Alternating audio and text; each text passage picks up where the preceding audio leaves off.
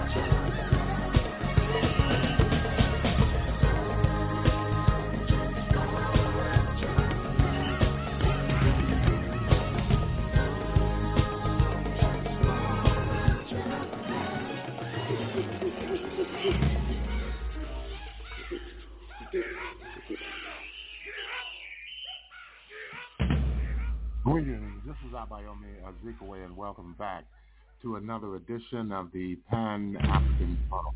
The Pan-African Journal is an audio news magazine.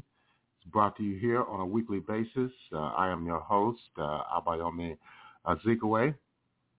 Today is Thursday, December the 14th, 2023, and we're broadcasting from our studios in downtown Detroit. We'd like to thank all of our listeners for tuning in once again to another edition of the Pan-African Journal.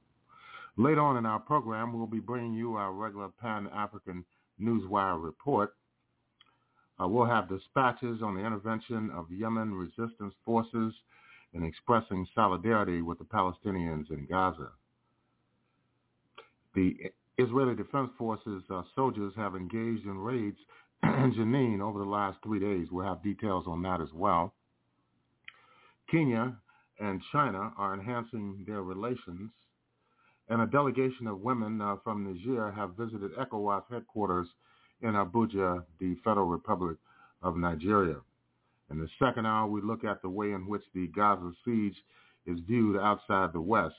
Later, we ask, are boycotts against Israel effective? Finally, the demand for reparations are escalating on the African continent. These and other features will be brought to you during the course of our program. Stay tuned. We'll continue with our musical interlude, the music of the orchestra of Kulthum. This is an opera entitled Lalet Hab. Let's listen in.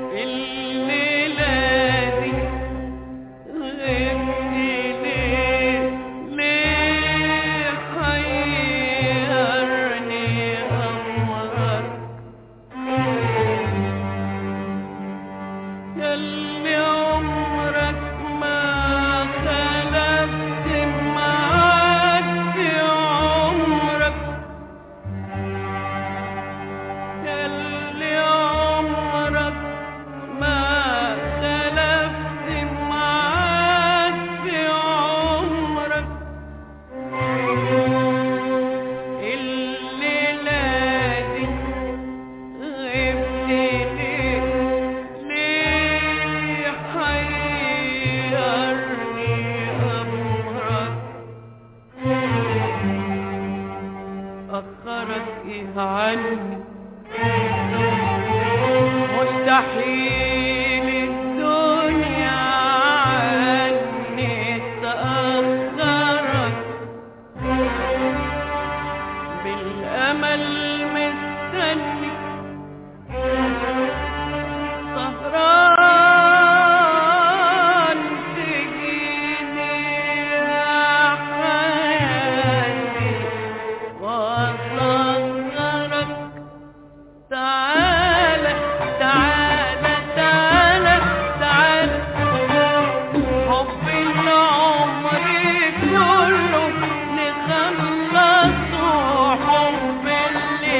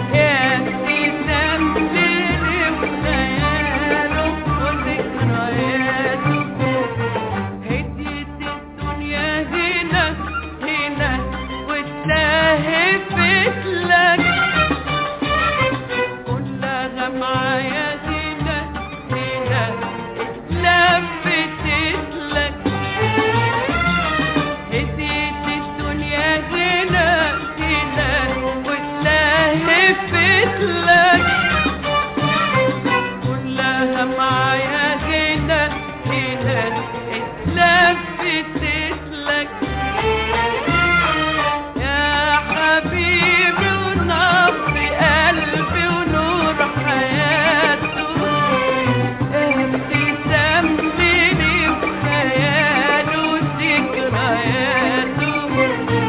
هديت الدنيا هنا هنا واتلهفت لك، كلها معايا هنا هنا اتلفتت لك.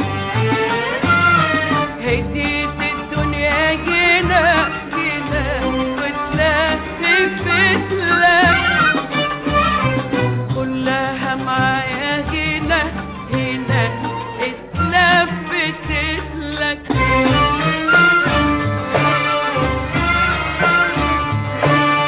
الربيع الورد النبع اللي جاري، النسيم الحلو الليل اللي سالي. الربيع الورد النبع اللي جاري، النسيم الحلو الليل اللي سالي. الربيع الورد النبع اللي جالي، النسيم الحلو الليل اللي سالي. كلهم ويايا اهو مستنيين، كلهم يا حياتي لك متشوقين. كلهم ويايا هم مستنيين، كلهم يا حياتي لك متشوقين.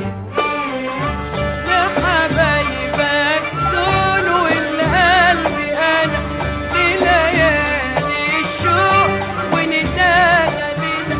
لحبايبك دول والقلب انا لليالي الشوق ونداها لنا. ما تعذبناش ما تشوقناش، ما تعذبناش ما تشوقناش، ما تعذبناش ما تشوقناش، ما تعذبناش ما تشوقناش. وتعال تعال تعال نعيش نعيش نعيش فرحتنا هنا.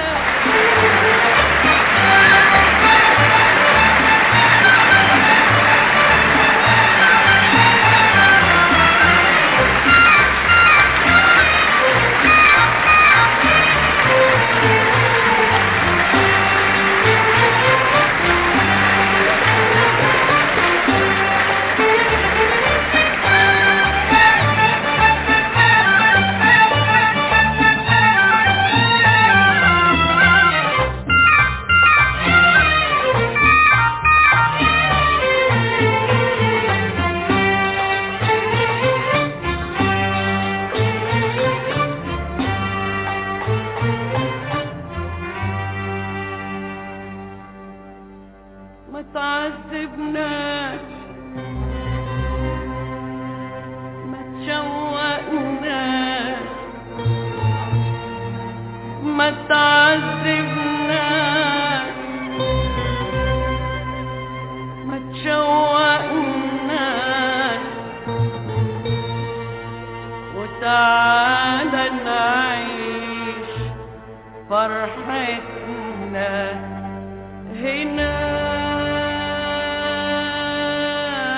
تعالى تعالى تعالى تعالى حب العمر كله نخلصه حب الليلات. تعالى تعالى تعالى تعالى شوق العمر كله نعيشه من القلب الليلة. تعالى تعالى تعالى تعالى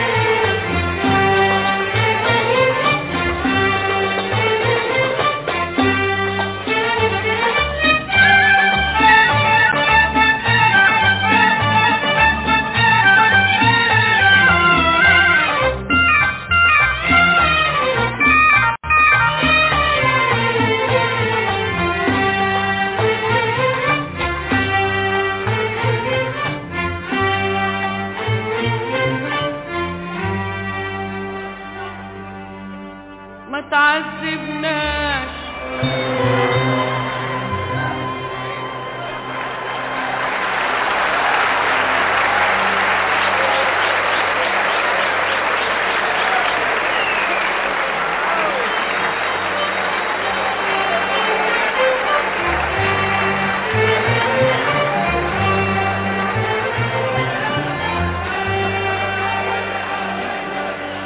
ما تعذبناش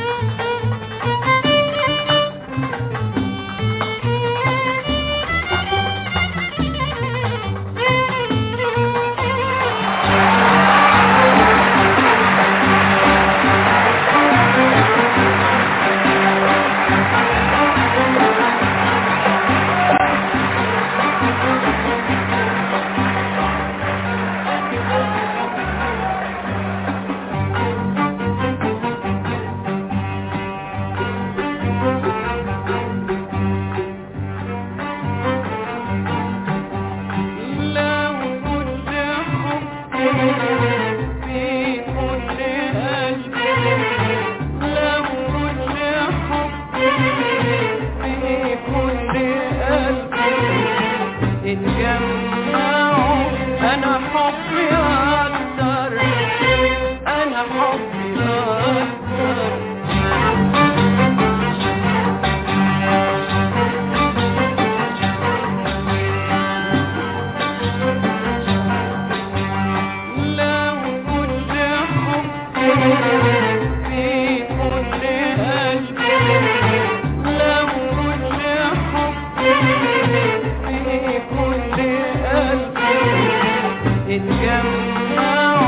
أنا حبي أكتر، أنا حبي أكتر.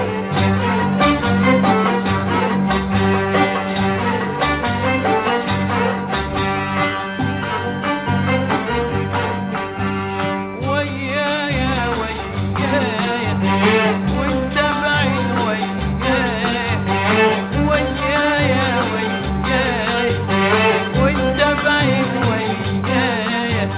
ليال وشوق، ليال وشوق بيزيد بيزيد ويايا ويايا ويايا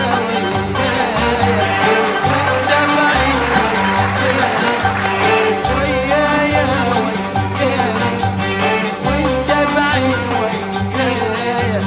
ليال وشوق، ليال وشوق بيزيد بيزيد ويايا ويايا. كل شيء حواليا بيفكرني بيك، كل نور عينيا بضحكة عينيك عينيك. كل شيء حواليا بيفكرني بيك، كل نور عينيا بضحكة عينيك عينيك. كل شيء حواليا بيشوقني ليك، كل نور عينيا بضحكة عينيك عينيك. أنا ابتسامتك يا حبيبي يا حبيبي وانت غايب على الشهور. وادي الشموع اللي ابتسامتك نورت نورت وهالدموع. ادي ابتسامتك يا حبيبي يا حبيبي وانت غايب على الشهور.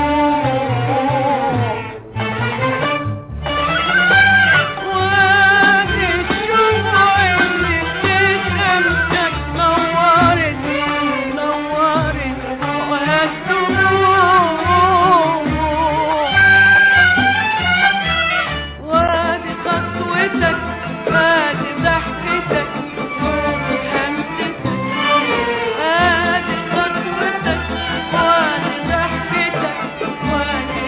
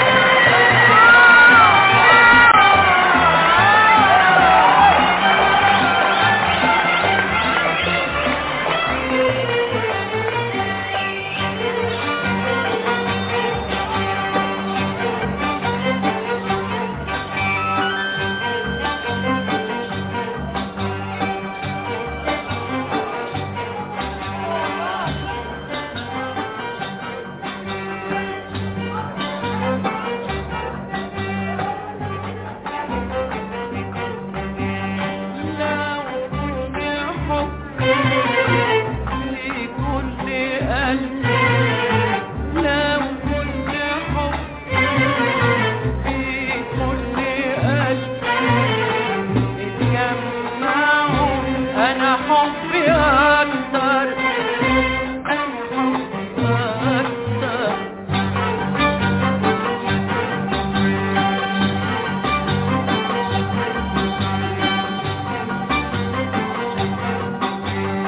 لو كل حب في كل قلب لو كل حب في كل قلب اتجمعوا أنا حبي أكتر أنا حبي أكتر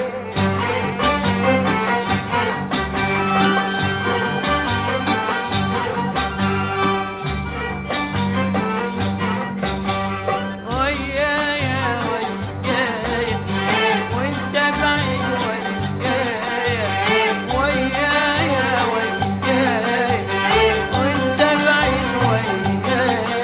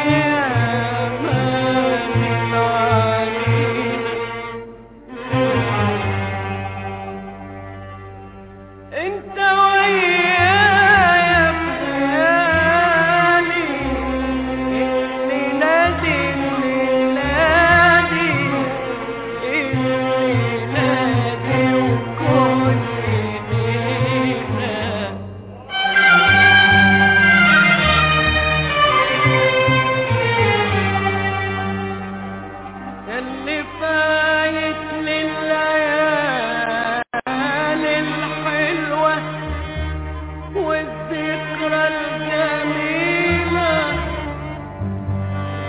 اللي ويانا بحنانك تحكي أمان العليلة. انت ويايا بحنانك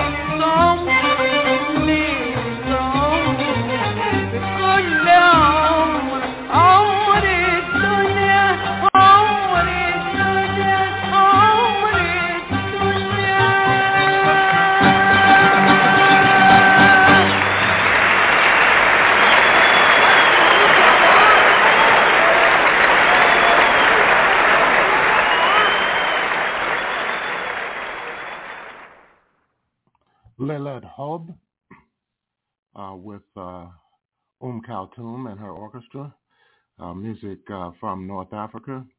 You're listening to the Pan-African Journal, special worldwide radio broadcast for Thursday, December the 14th, 2023.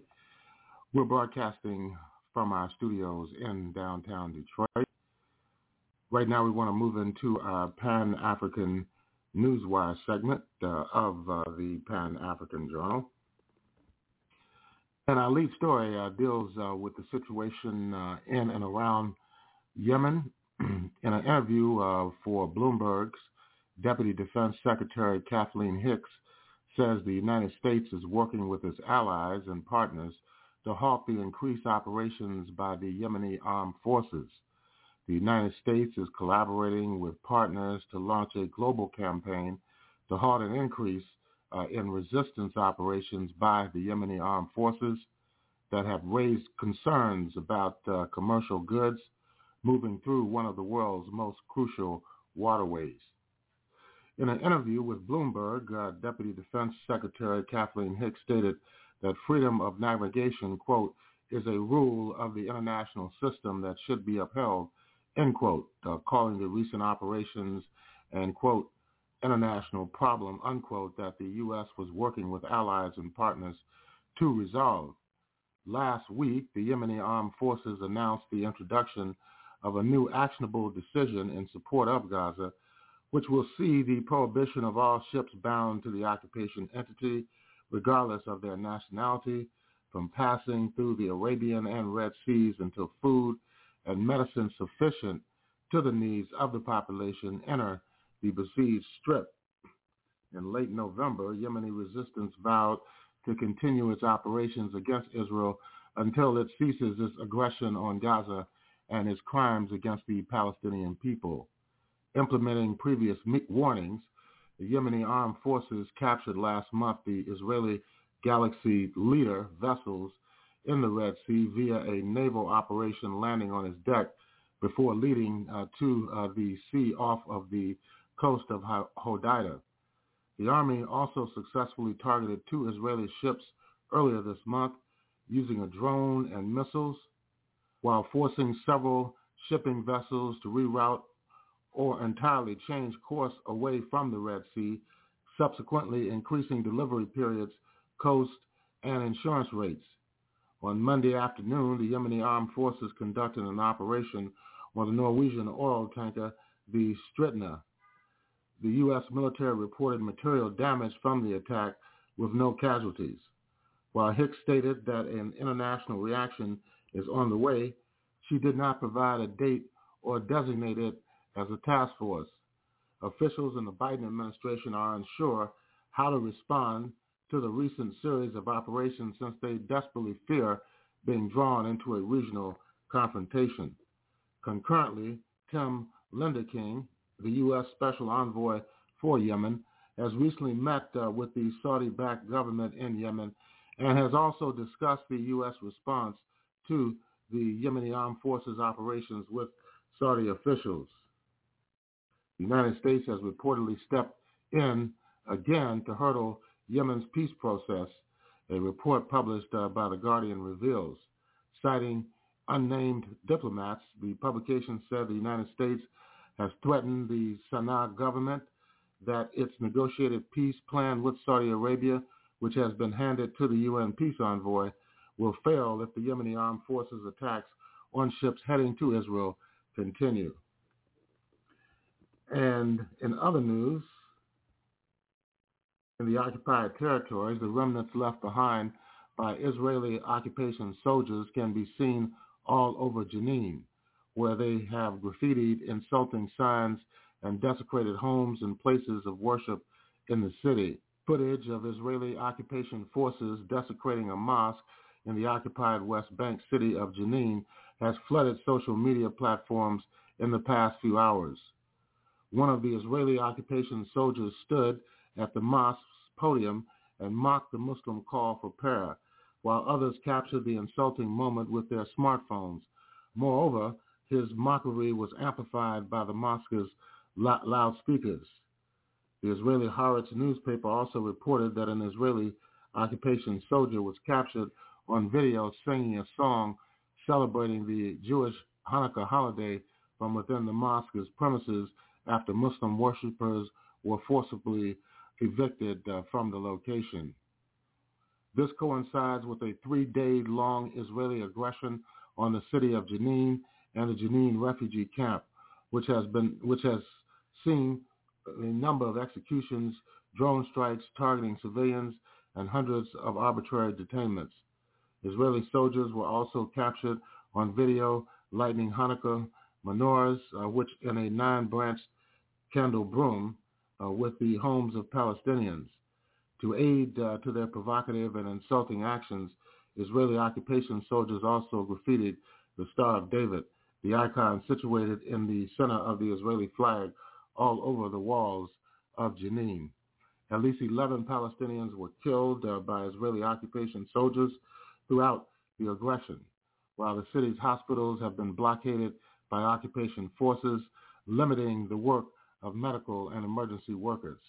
The occupation soldiers have wreaked havoc in the city, destroying its infrastructure and terrorizing its residents. This comes in the context of a broader fascist policy to suppress support for the Palestinian resistance in Gaza, all over occupied Palestine. In Jenin, resistance fighters continue to resist occupation forces throughout their incursions into the city, despite the minimal capabilities that resistance fighters in the West Bank possess. And you're listening to the Pan-African Newswire segment of the Pan-African Journal. For the African continent, the bilateral cooperation between Kenya and China that was formalized in December 1963 has covered a critical milestone, unleashing fruitful results for both sides, a senior Kenyan official has said. Masela Mudavadi, Kenya's Prime Cabinet Secretary, who also doubles up as Minister for Foreign and Diasporic Affairs, noted that 6 decades of Kenya-China cooperation has impacted positively on the East African nation in diverse spheres, including trade, infrastructural development, cultural, and academic exchanges. We are celebrating 60 years of our independence, and that is a period we have enjoyed cordial relations with the people of China, Mudavadi said during a recent interview with Chinese media organizations in the Kenyan capital of Nairobi. Kenya's engagement with China has been at the head of states level, Mudavadi said, adding that President William Ruto and 2 of his predecessors took deliberate steps to foster ties with Beijing. Under the China's proposed Belt and Road Initiative, Kenya has benefited from the construction of modern infrastructure projects like the Thika Superhighway, the 472-kilometer Mombasa-Nairobi Standard Gauge Railway, the SGR, the 27.1-kilometer Nairobi Expressway, and several ring roads in the capital, Mudavadi said. President Ruto was among African leaders who attended the Third Belt and Road Forum in Beijing from October 17th through the 18th. He met Chinese President Xi Jinping, and the 2 leaders agreed to further cooperation on digital economy and clean energy, Mudavadi said. And finally, on Monday, December the 11th, a delegation of 7 women from the Republic of Niger paid a courtesy call on the Commissioner for Political Affairs, Peace and Security, Ambassador Dr. Abdel Fatou Moussa, at Niger House, ECOWAS Annex in Abuja, Nigeria. The women delegation, led by Madame Ibrahim Mariam Al-Nasser, former Minister of Labor and Civil Service, included Dr. Saadi Sulehi, a medical doctor and public health advocate, Madame Alula Aissati Bintou of the Committee of Women's Political Mentors, Dr. Musa Fatimata, former Minister of Public Health, Madame Berry Bibata, a lawyer at the Niamey Bar and former minister, and Madame Ahmed Mariam Musa, a civil society leader. The women expressed their gratitude to the commissioner for granting them the opportunity to meet and discuss the current political crisis and the impact of the sanctions imposed by ECOWAS on Niger following the events of July 26 earlier this year. They bemoaned the humanitarian impact of the sanctions, which has brought untold hardship on the socioeconomic life of the people of Niger, particularly on women and children. On his part, Ambassador Abdel Fattah Musa expressed his regret about the impact of the sanctions on the civilian population, which is a direct consequence of the undemocratic seizure of power by the military. He added that despite numerous attempts by ECOWAS to engage in dialogue, the military authorities have proved inflexible and continue to hold former President Mohamed Bazoum, members of his family, several members of his government hostage. The commissioner, however, assured the delegation of ECOWAS's commitment to support the country in the peaceful resolution of the crisis as decided during the 64th Ordinary Summit of the Authority of Heads of State and Government held on December 10th in Abuja, Nigeria. And the women delegation called on ECOWAS to deepen the dialogue with all strata of the Nigerian society and expressed a strong desire to see ECOWAS include women in the dialogue and mediation efforts towards the resolution of the crisis in Niger. They further called on ECOWAS to expedite the review process of the supplementary protocol on democracy and good governance, taking into consideration the current realities. They particularly pleaded with ECOWAS to consider the review of the sanctions regime, which have a negative impact on the entire socioeconomic fabric of the society with its attendant humanitarian crisis. With that, we'll conclude this segment of the Pan-African Newswire of the Pan-African Journal. The Pan-African Newswire is an international electronic press service. It is designed to foster intelligent discussions on the affairs of African people throughout the continent and the world. The press agency was founded in January of 1998. Since then, it has published tens of thousands of articles and dispatches in hundreds of newspapers, magazines, journals, research reports, and on blogs and websites throughout the world. The Pan-African Newswire represents the only daily international news source on Pan-African and global affairs. If you'd like to log on to the Pan-African Newswire, just go to our website at panafricannews.blogspot.com. That's panafricannews.blogspot.com. And if you would like to have access to this program, the Pan-African Journal special worldwide radio broadcast, all you need to do is go to our website at the Pan-African Radio Network, and that's at blogtalkradio.com/Pan-African Journal. That's blogtalkradio.com/Pan-African Journal. This is the Pan-African Journal special worldwide radio broadcast. I am your host, Abayomi Azikiwe. Let's take a break. We'll be back with more of our program for this week.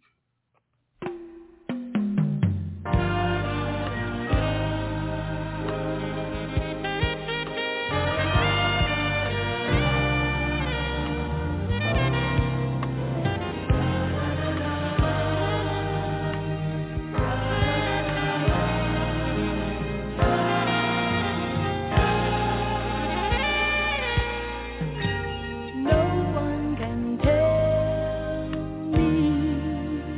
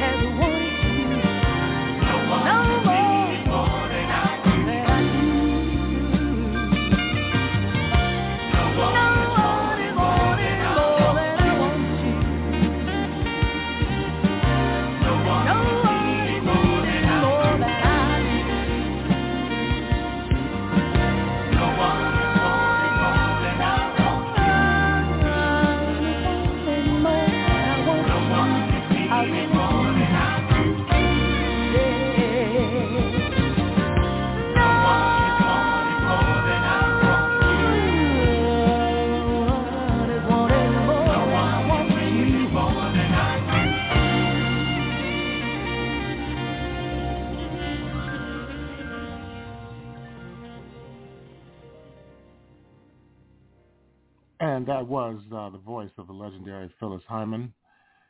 And you're listening to the Pan-African Journal special worldwide radio broadcast for Thursday, December the 14th, 2023. And we're broadcasting from our studios in downtown Detroit. We're going to go to the question of how is the Palestinian struggle viewed outside of the Western imperialist countries. Let's listen to this report. An overwhelming call of the United Nations for a ceasefire in Gaza. Israel and the US among the few voting against the resolution. How isolated are both nations from most of the world which opposes the war?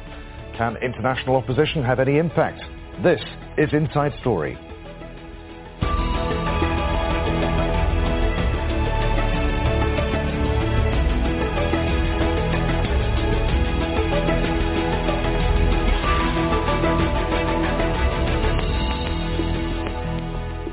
Hello, welcome to the program. I'm Adrian Finnegan. The Hamas killing of 1,147 people in southern Israel on October 7th caused global outrage.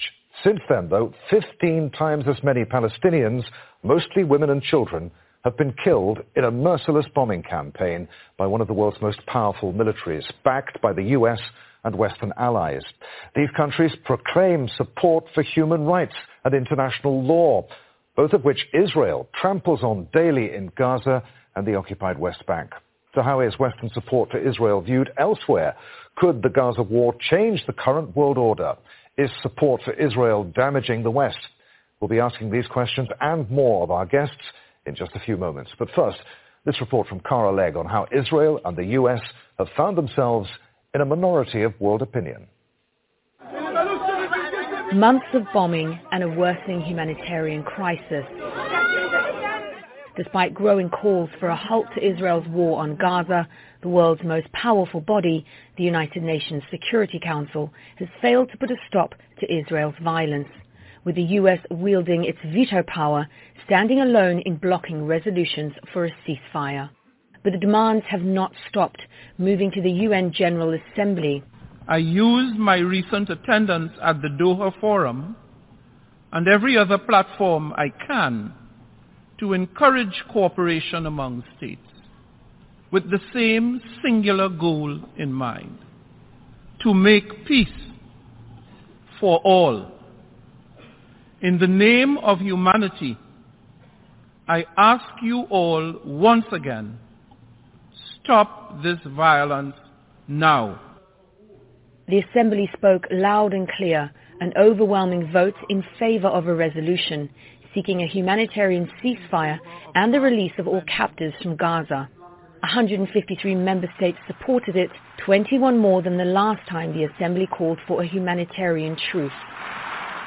War-torn Ukraine was among the few countries to abstain, refusing to call for a halt to a war backed by its Western allies. The US and Israel, however, voted against the resolution. We support speaking out with one voice to condemn Hamas for its terrorist actions on October 7th. Why is that so hard?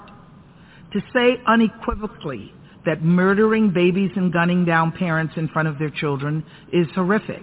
The exploitation of the Palestinians has made the UN a moral stain on humanity. Why are you continuing to allow them to make the United Nations irrelevant? The resolution is non-binding, but it carries political weight and reflects a global perspective of the war. The Arab and Islamic countries who spearheaded the effort have pledged to use this as momentum to keep pushing for a ceasefire. The Palestinian Authority has welcomed the resolution and urged countries to pressure Israel to adopt the ceasefire. As ground battles intensify in northern Gaza, Israel has carried out some of the heaviest bombing in days in the south. The UN vote indicates Israel's growing diplomatic isolation. US President Joe Biden has warned it risks losing international support because of its, quote, indiscriminate bombing. Even close ally Australia backed the UN resolution in a rare split with the US. While the world waits to see if the UN Security Council will hold another vote, people on the streets, far from the corridors of Western power, are making their voices heard. Cara Legg, Al Jazeera for Inside Story.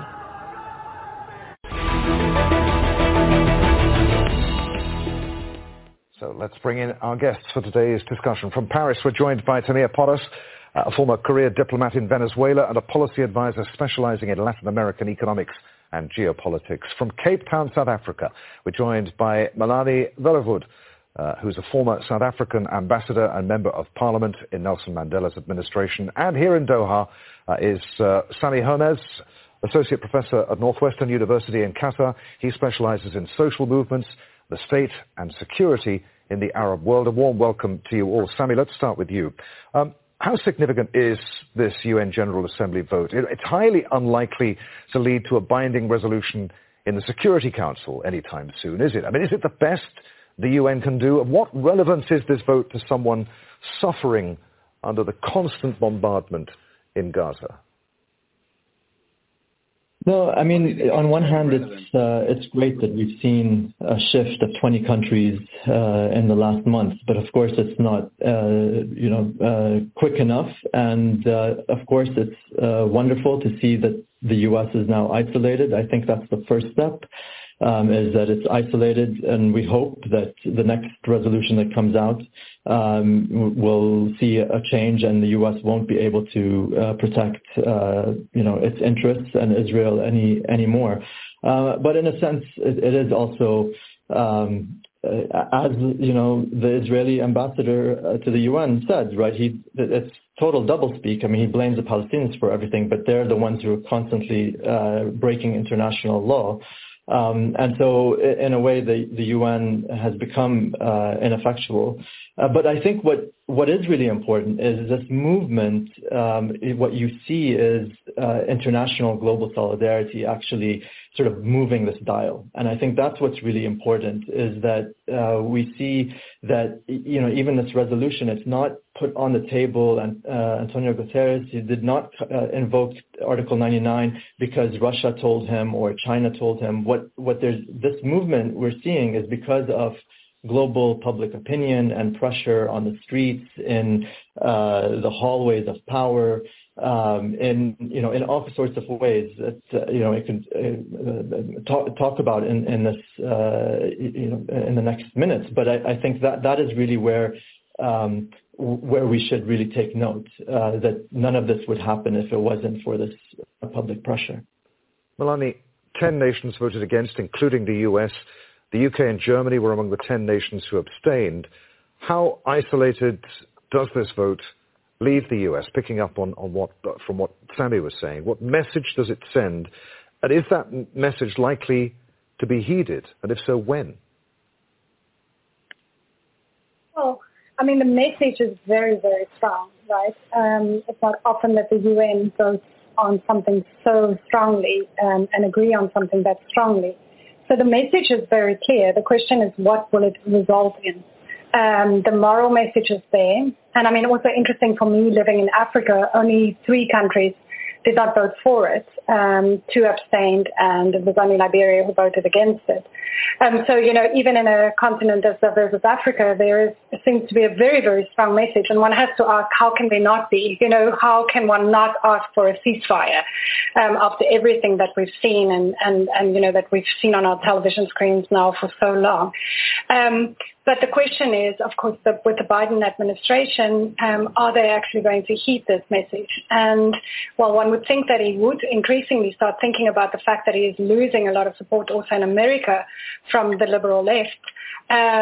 But, it seems that this relationship with Israel just keeps on holding them in some way, both financially and also diplomatically, seems to consistently still support Israel in this war. Tamir, picking up on that, allies are supposed to speak supportively of allies, at least in public, and take a more honest and robust tone in private. What are we to make then of President Biden's remarks that Israel's indiscriminate bombing of Gaza is losing its public support, and that Prime Minister Netanyahu needs to change his government and his stance on a 2-state solution? Where is that coming from? Well, I believe that President Biden is probably speaking about his own public opinion, because Israel's public opinion, I mean, Israel's support all over the world has never really existed on the Palestinian cause. I think the vote at the UN General Assembly resolution on Palestine reflects what the, I would say, historic opinion in the global South is about the conflict and the fate of the Palestinian people and the rights of the Palestinian people. It is in the West, in the United States, in the European Union, where governments have been supportive of Israel, somehow in disconnect with a growing portion of their own public opinions, who are, of course, appalled at the barbaric campaign of bombing that has been imposed over Gaza. And of course, it is their own stance supporting Israel, despite of these, I would say, proofs that are visible to all public opinion and to the world, that is creating an internal problem in Western societies and for Western governments, such as the U.S. government of President Joe Biden. And I think he's referring to that public opinion that doesn't understand how governments in the West are supportive of the government of Israel, irrespectively of its actions that are clearly violating international law and of course, committing war crimes. Let's discuss the points that you bring up there with Sami. Sami, what are we to make of the stark differences in position on Israel and its bombing of Gaza of governments? I'm not talking about public opinion here now, but governments in the global South compared to those richer nations in the North.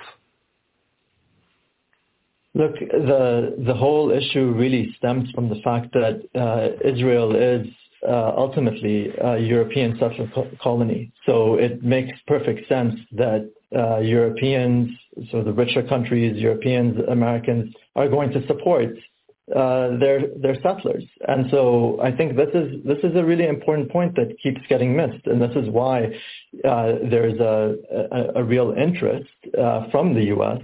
to support the Israeli state, because it supports its interests in the region. And I would go as far as to say that we talk about ethnic cleansing and genocide, but really I think what we see here is the U.S.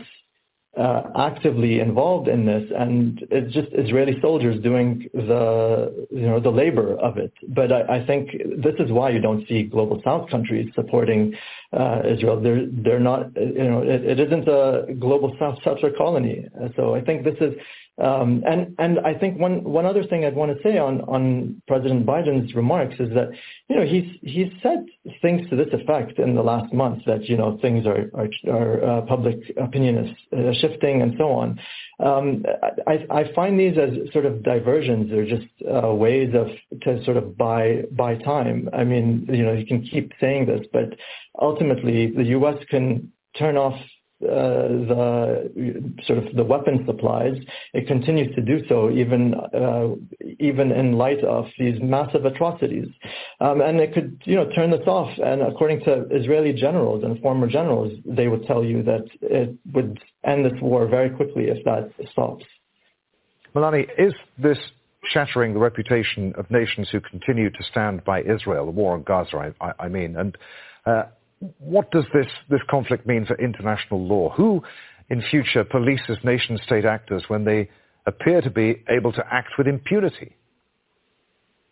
Well, let me just first say, in terms of what the previous speaker was saying, I think Sunny is the name, of course, that South Africa would very much echo that on an official level, exactly that South Africa is very aware, and the ANC government in particular, how Israel had very close relationships with with the apartheid government for many years, and how many of the weapons that were actually used to kill anti-apartheid activists came either from Israel directly or through Israel.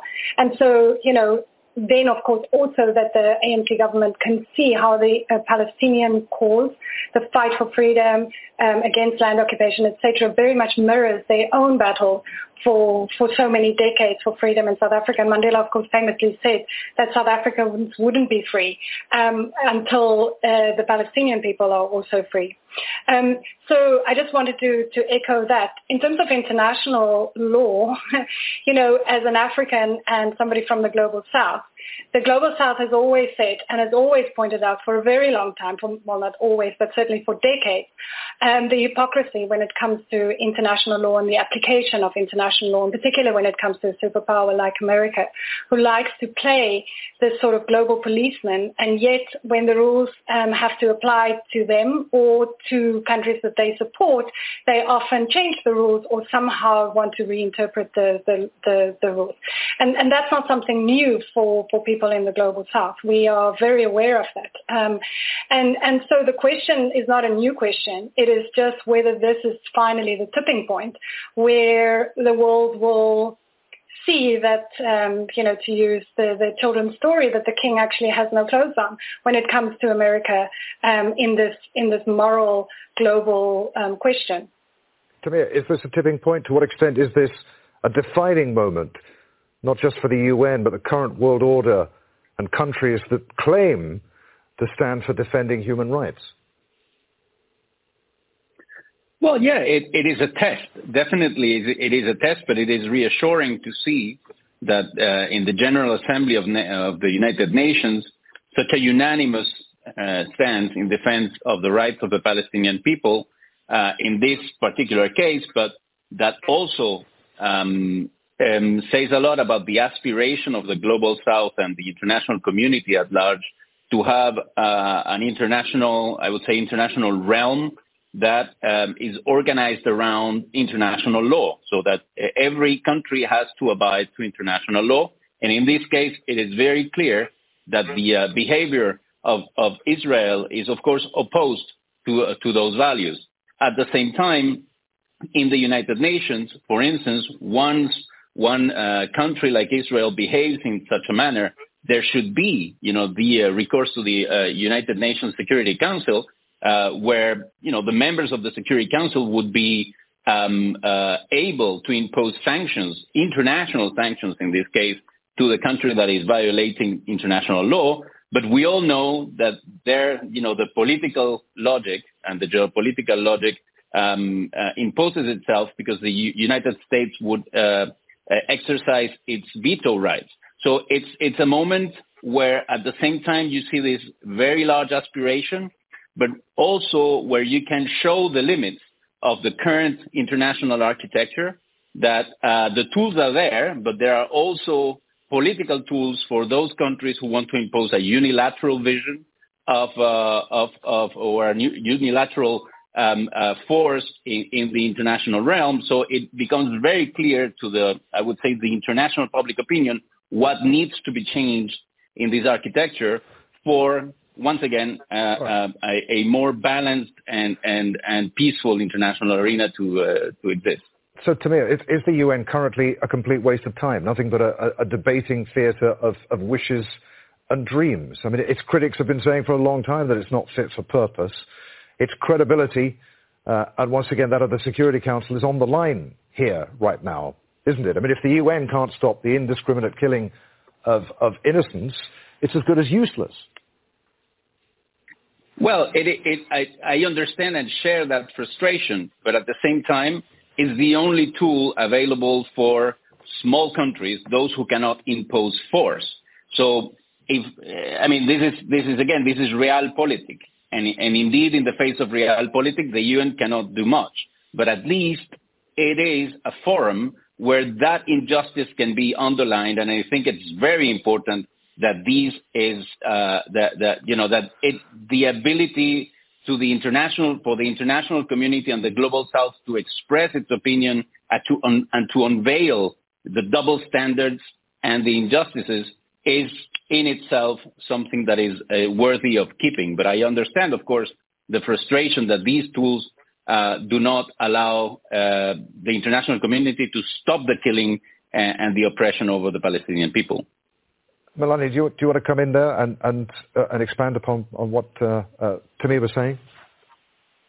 Well, I mean, again, from South Africa, and I think more generally the Global South has for a very, very long time complained and pointed out that a body like, particularly the UN Security Council, is not representative of the whole globe, and neither does it serve the need and the interests of a very large section, 2/3 of the world's population.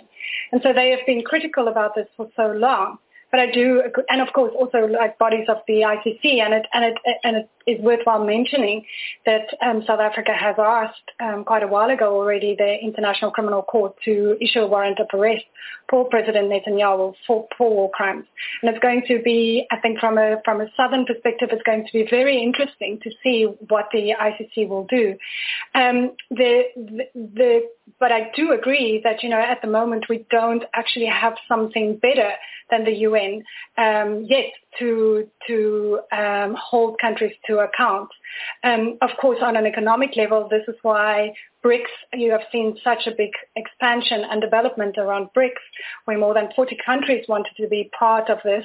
And 6 quite big countries were who entered BRICS this year and will start being full partners on the 1st of January. And that is all part of this effort of the Global South and also of Africa to form a balancing power or a balance against the sort of superpower of particularly America, who seems to often not act in the interest of the Global South.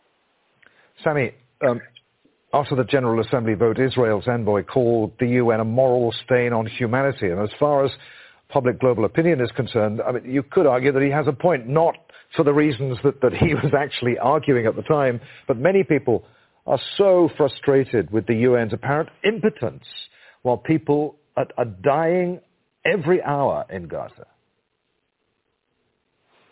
Yes, I think, listening to your other two guests, the one thing that strikes me is that, and you've said this as well, is that this is not the first time we talk about the UN not meeting its responsibilities. But I think this is one of those moments where Global South countries could really take the charge. And, I think the ICC is a defunct institution, and I think Global South countries should be thinking about alternative institutions and just bypassing, the Western powers. But of course, that is in some ways dream talk. But I think I was going to say, how Sami, how would that work?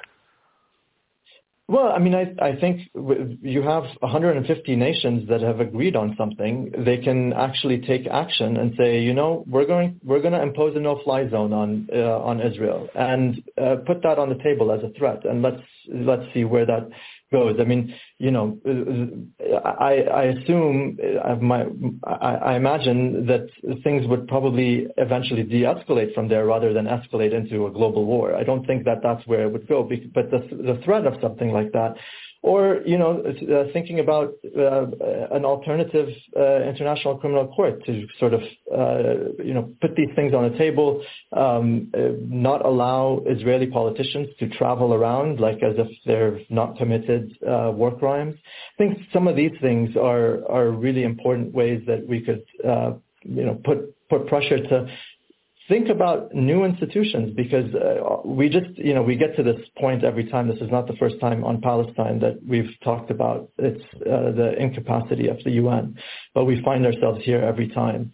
And it's tiring, and Palestinians are dying in the meantime. And when they're not dying in great numbers as they are in Gaza, they're dying of slow genocide, that you see, for example, in the West Bank, right, where their territory is shrinking and shrinking and shrinking. And so, but under the radar, nobody cares. Nobody cared about the prisoners until October 7th. And now, people are talking about Palestinian prisoners. Sami's got a point, hasn't he? I mean, this talk of it being high time for new institutions is all well and good, but in the meantime, people are dying now. Absolutely. But again, it is ultimately, if you will, because we move from the framework of, and we have shown the limits of international institutions and international law.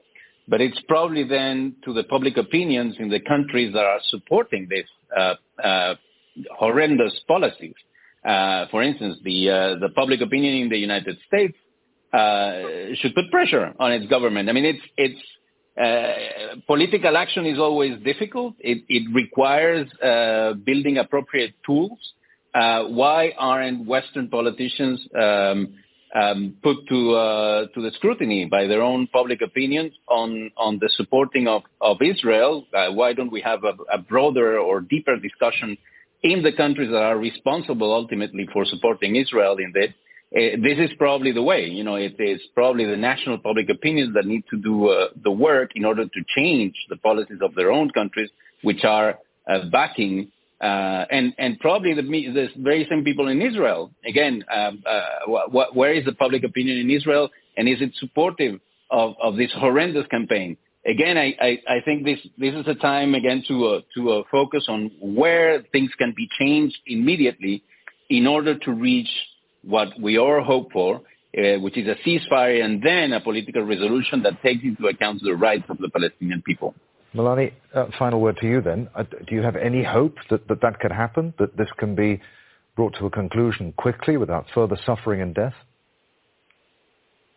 Well, probably not that quickly, but certainly I never underestimate the strength of ordinary people on their governments if they start uniting. And I agree, this is now public opinion that has to really push, because even, for example, I think countries should turn their attention now to the US as well, not only to Israel, because we can see that it's not really working with Israel.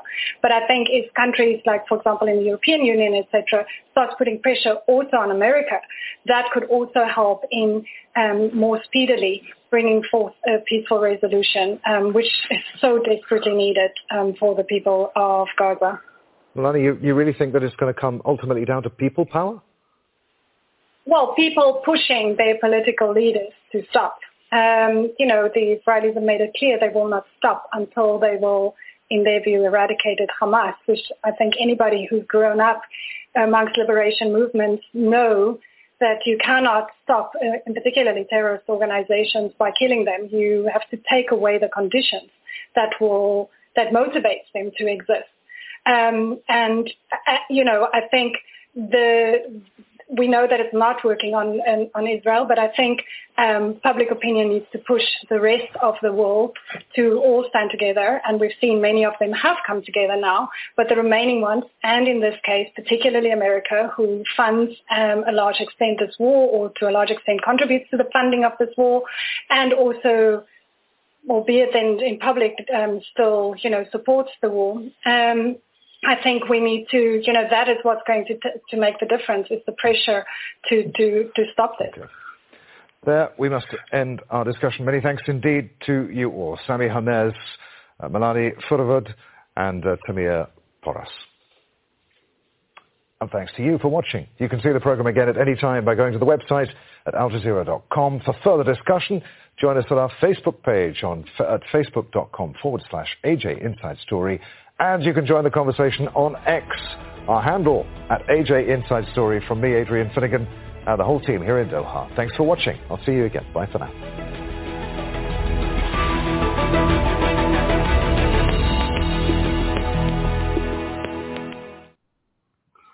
Welcome back.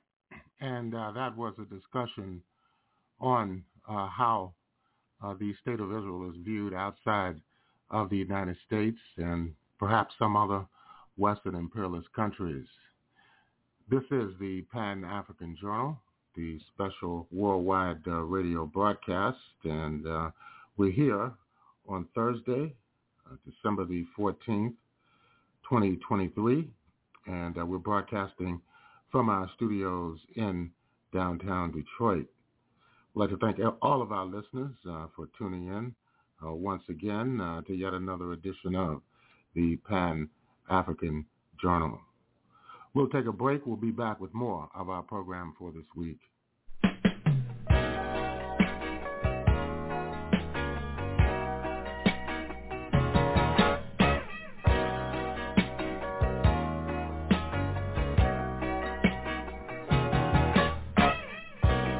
Here comes the night. If I could be in the light of you, I would not be thinking about you. Here comes the rain.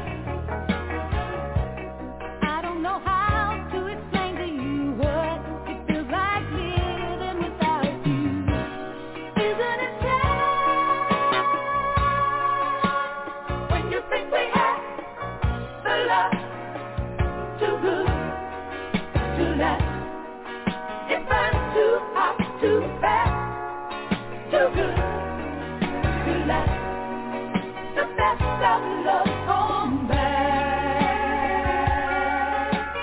Ain't it a shame?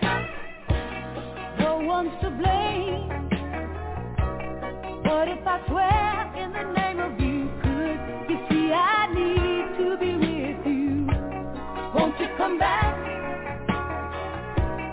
Feeling the hurt from the lack of you. There's so much I still wanna give you. Isn't it sad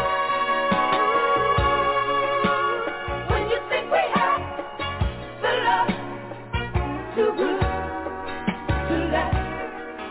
It burns too hot, too fast, too good to last. The best of love come back. Ain't it a shame? Oh, no one's to blame. No one. What if I swear in the name of you? Could you see I need to be with you? Won't you come back? I need feeling the hurt from the lack of you. Could we save this love too good to last? Oh, hey, here comes the night. If I could be in the light of you, I would not be thinking and thinking about you. Won't you come back? I'm feeling the hurt from the lack of you. There's so much I still wanna give you, wanna give you, wanna give you. Oh.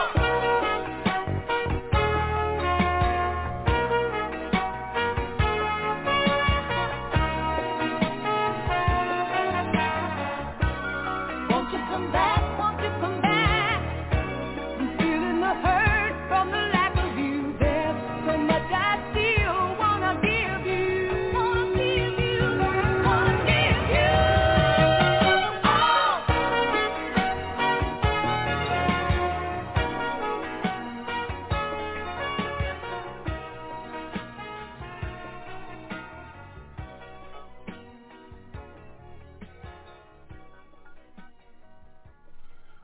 The sound of the Pointer Sisters and Love Too Good to Last. And here at the Pan-African Journal, special worldwide radio broadcast, we are spreading information and analysis on many of the burning and pressing issues of our day. We're going to continue with the Palestinian question, are boycotts working? Let's listen in. McDonald's, Starbucks, Domino's, just a few of the companies that have seen their sales nosedive as consumers are calling corporations out for their support of Israel's war on Gaza. How effective are these boycotts? Do they really hit brands and Israel where it hurts? I'm Annalise Borges, and this is The Stream.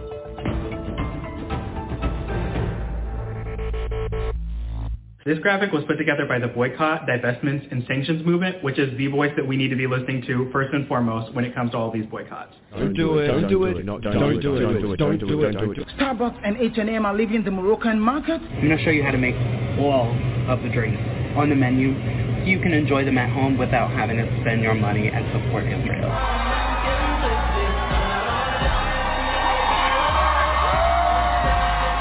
The first brand is Domino's Pizza. ما تتاكلش معفشة ووحشة.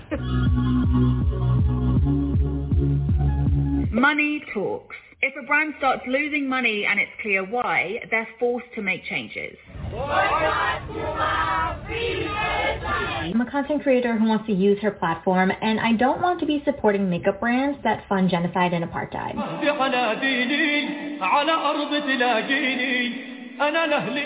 What do Puma, Siemens, and Carrefour have to do with Israel's ongoing war on Gaza? Does abandoning their products really make a difference in bringing the plight of Palestinians to an end? Since October, boycott, divestment, and sanctions have seen a huge surge in global support. The Palestinian-led movement has been calling for pressure on companies that profit from Israel's occupation. But can BDS bring about real change? And if so, how? Here to discuss this with us are Saleh Hijazi, Apartheid-Free Policy Coordinator at BDS, who joins us from Ramallah in the occupied West Bank, Alice Sampson-Estepe, formerly the European Campaigns Coordinator for BDS, joining us from Barcelona, and Ahmed Bashbash, the founder and developer of the No Thanks app.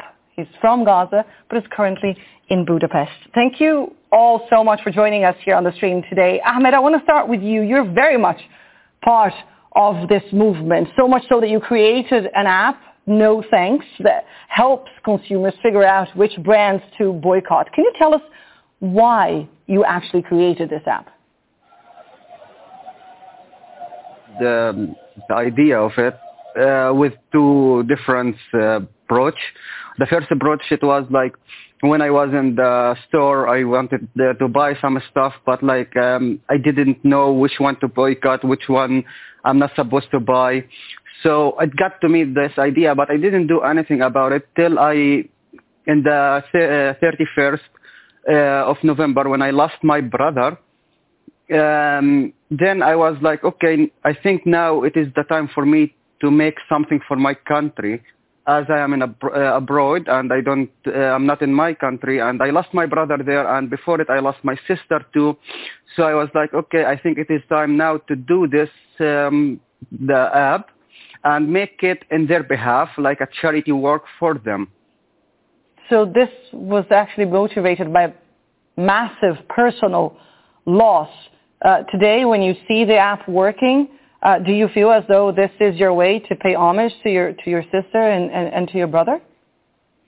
Yes, actually, I when I saw, like, for example, now I have in the Play Store around 119,000 downloads, and a lot of people are waiting for the iOS version and these things. I feel like I did something to my brother who I lost and my sister.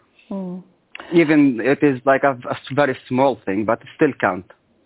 Saleh, BDS is not an organization, is a movement, is a tactic that has been around actually for some 20 years. Can you tell us about the origin of this? How did it all start? BDS started in 2005 by the absolute majority of Palestinian society in Palestine and in forced exile. It builds on a tradition of Palestinians for many decades of boycotts, civil disobedience, nonviolent resistance that goes alongside all forms of trying to rid ourselves of illegal occupation, settled colonialism, and apartheid. And what it does, it works on ending complicity by states, corporations, and organizations and institutions in Israeli crimes against the Palestinian people, including the crime against humanity of apartheid, and now the crime of genocide that we are seeing unfolding in Gaza. So it looks at companies, institutions, and states that directly contribute to the perpetrating of these crimes against Palestinians here and also in forced exiles by preventing them from their right of return. We want to see the dismantling, the end of Israel's settler colonialism and apartheid against our people. Alice, if I can bring you in here, what can you tell us about the concrete impact that these campaigns actually have on some of the brands that are targeted throughout the years? Have you seen any kind of policy change on the part of these brands? First of all, thank you so much for having me here. It's an honor to be with you. I can speak of a specific example from where I'm based and where I live in and where I'm organized in Barcelona in the Spanish state, where through a huge coalition of civil society for over 2 years, we're asking the Barcelona City Council to end its relationship with apartheid Israel, with the Israeli government.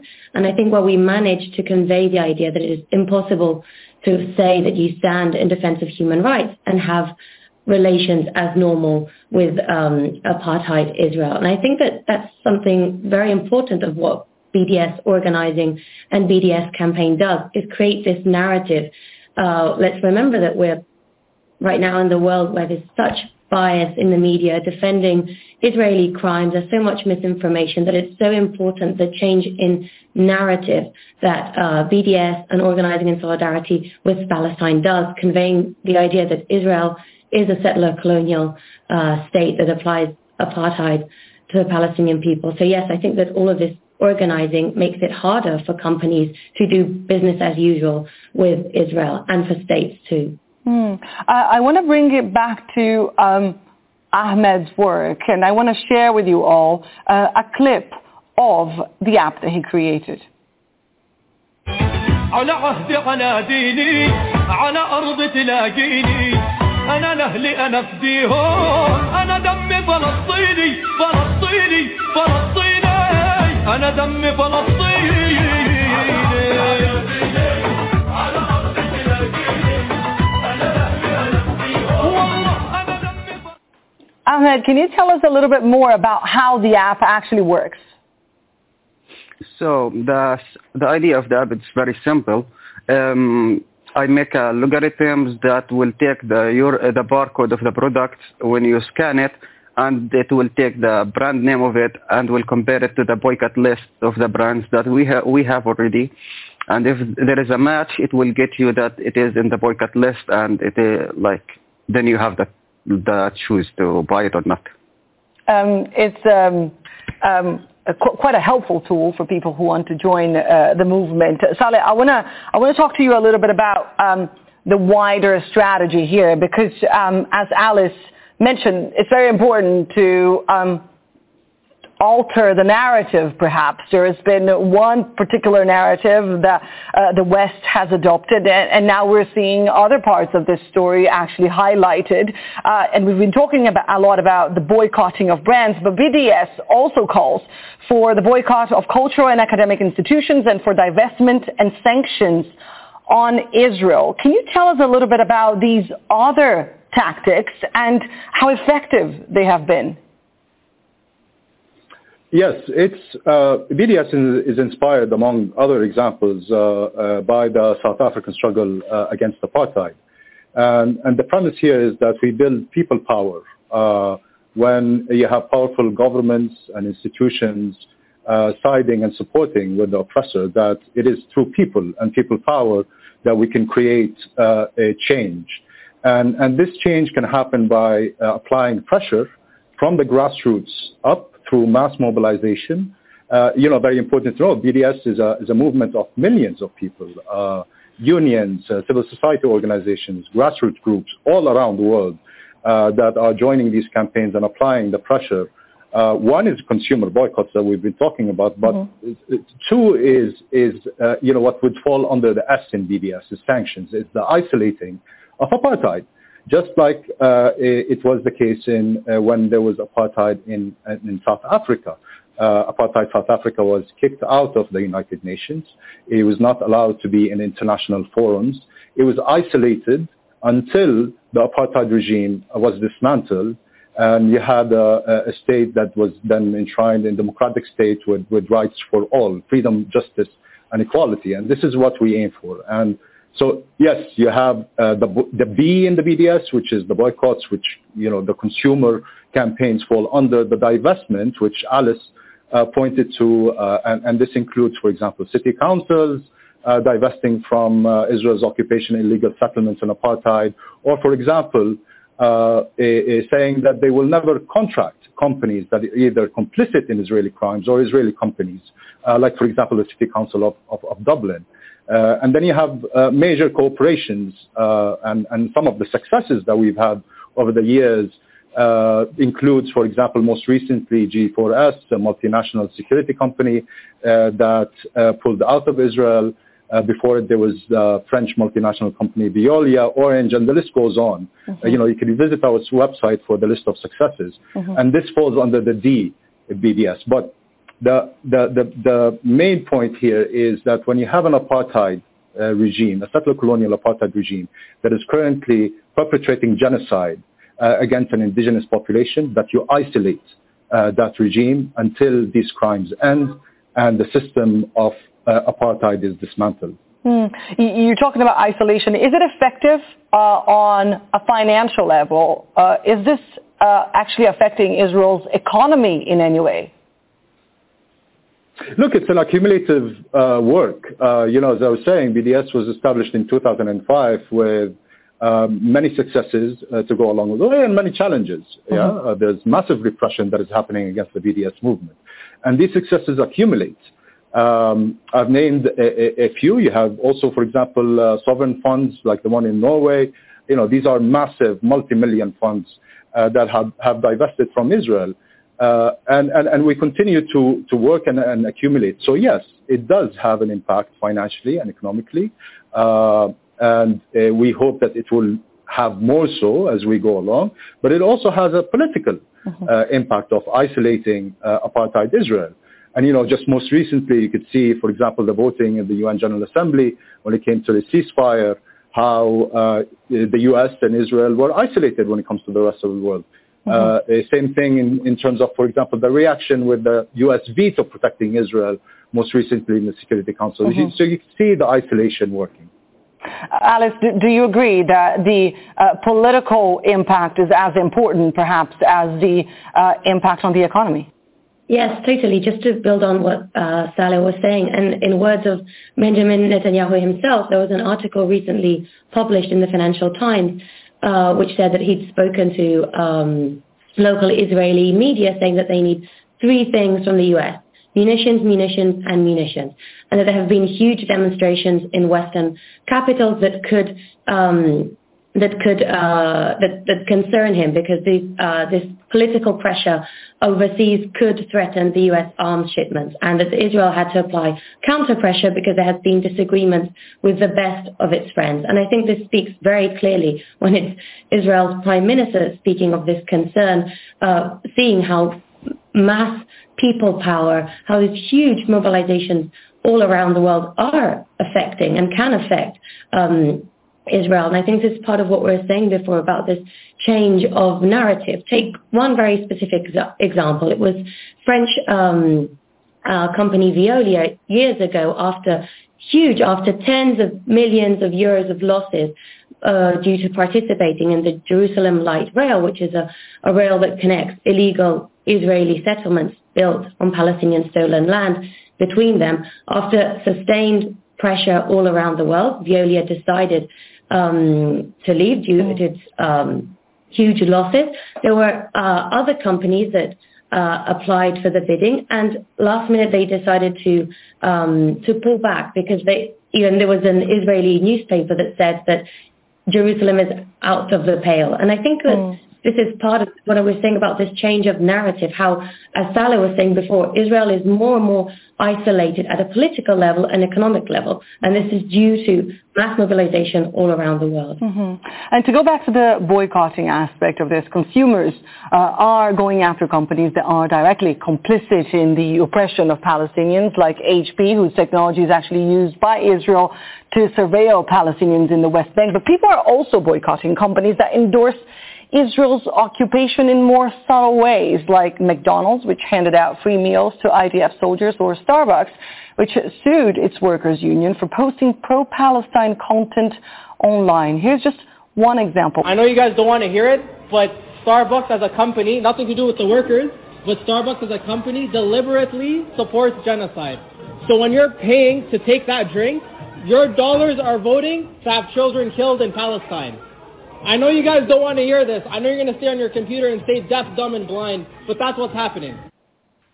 Ahmed, I want to ask you, from what you're hearing from your Palestinian friends, perhaps back in Gaza, are they seeing any of this? And is it important to them in any way that this is actually happening, that people are boycotting these brands, or it doesn't really matter at this stage?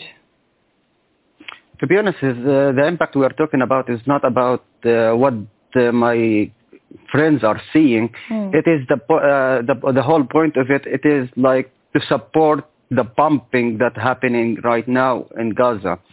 So these economic things that it is like the money that is go to Israel, that goes to buy bombs, buy fuel for the airstrikes. So the people, maybe they don't see it but we don't like to share our part with this genocide. That's the whole point of our side of boycott, not to be a part of this genocide.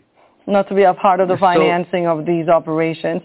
Saleh, BDS has faced criticism and opposition in the past, with some people claiming that the movement is somehow anti-Semitic. What do you say to that? Well, look, BDS is a movement that is based on principles and ethics. We stand against racism in all its forms. This is quite crucial because otherwise it will not work. It's a human rights movement that is against discrimination. It's against racism, any form of racism. And actually a quite crucial and strong component within the movement are organizations like, for example, Jewish Voice for Peace, who have been doing these very inspiring actions in the U.S., aiming at ending the U.S. complicity in Israel's crimes of apartheid and genocide against the Palestinian people. We are a movement of intersectional struggle. And the basis of this intersectionality are these principles of justice, freedom, and equality. This is why it works. This is why we have millions of people of all, kinds of backgrounds, color, race, ethnicity, religion. The movement is blind to that, and that's what makes it successful, and you have so many supporting it all around the world. Alice, as we mentioned at the start of the show, we actually saw a significant increase in support to this movement. Would you say that this represents a change in the tide here in terms of global opinion, of public opinion around the world with regards to how Israel treats Palestinians? Yes, definitely. I think we're seeing a huge new wave of solidarity with Palestine. We're seeing people who had never mobilized for Palestine before that are seeing things very clearly right now. I think there's been an effort to always portray what happens in Palestine as something complex and difficult to understand when it's actually very clear. Israel is trying to steal Palestinian land by removing all Palestinians from this land. And I think that we're seeing workers from all over the world. We're seeing people, we're seeing activists, we're seeing people of conscience, we're seeing more and more institutions and companies saying that not in their name, that they do not want to be part of Israel's genocide. And I think that we're seeing very clearly a growing gap between what people on the streets are marching for and are calling for, and then what institutions are doing. And I think it's important that we remember that change throughout history hasn't happened on its own. It's been people organizing and marching and doing lots of work behind the scenes that has enabled change. And with a long list of BDS boycott targets, how do you make sure that the company or institution you're targeting will actually listen? This social media user has some thoughts on the importance of clear demands. So if you're, for example, trying to support the BDS movement, they have specific companies and they also have very specific reasons for each of those companies, right? They can clearly articulate an end condition, right? Boycott of Puma could stop if they no longer sponsored the Israeli football leagues. They're operating in the occupied West Bank. So if you're participating in that boycott, you could say, I am not purchasing clothing from Puma until they no longer sponsor these leagues. The until is a really key phrase there. It lets people see that you're being reasonable, that you have a good reason to not be buying this product, and that it tells the company, and especially if a lot of people say it in this way, that there is potential for them to make more money if they do the right thing than there is for them to continue to do the wrong thing. The goal of a boycott campaign is to make it easier for the company to meet your demands instead of not meet them. Saleh, can I get your view on where is this movement heading to next? Well, it's to grow and to build on all of this people power that we've seen in reaction to the genocide unfolding in Gaza, and to work to, have this complicity of, for example, companies like Puma, the insurance company AXA, the computer company HP, and their complicity. And the video you just put there is absolutely right. We build targeted campaigns that show the complicity and the nature of that complicity, and we also show what the end of the complicity looks like. like in the case of Puma, is ending that sponsorship of the Israel Football Association, for example. We also want to see Israel, again, inspired by struggles all around the world, like the one in South Africa, to be kicked out of international forums of the UN General Assembly, of FIFA, of the Olympics Committee. Apartheid has no place there, and we will build people power to ensure that Israel has no space in these international forums. We want also to see divestment in major, for example, weapons companies. Elbit Systems is Israel's biggest weapons company. It has investments from all around the world. We will continue to be working so that companies, funds, individuals, and so on would divest from Elbit Systems because of, basically producing these arms that are perpetrating the genocide in Gaza right now. But also because, let me add, because also of a massive destruction it has all around the world. And this is again going back to the intersectionality of struggle, that these weapons, these surveillance, for example, technologies that violate human rights are also exported by apartheid Israel to other places around the world, particularly in the global south. Right. Africa as a continent is the largest, for example, market of that, and we want to see an end to this because of the human rights there as well. I want to give Ahmed a final chance here to express his views. And Ahmed, I would like to get your message to the people that might be using your app, for example, on the importance of this movement, maybe a message on behalf of your brother. The whole idea for my app, it is just like to prevent what happened to me to happen to another Palestinian, to lose his brother, to his family, to lose his house. This boycott movement, we are not doing it as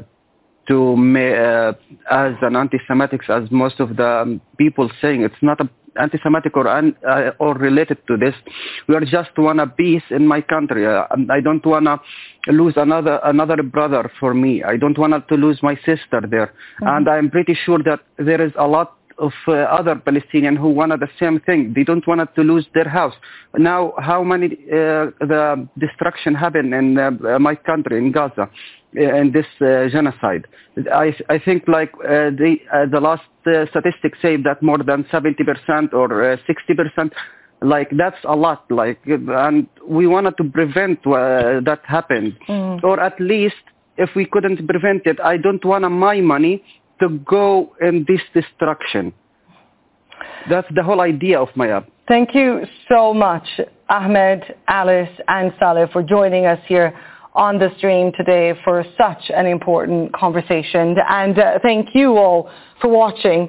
Don't forget you can continue this conversation online. If you have a comment about our show, you can talk to us on social media. And if you have a topic that you would like to see discussed here on this show, please join us. You can use the hashtag or the handle AJStream, and we'll look into it. Take care, and I'll see you soon.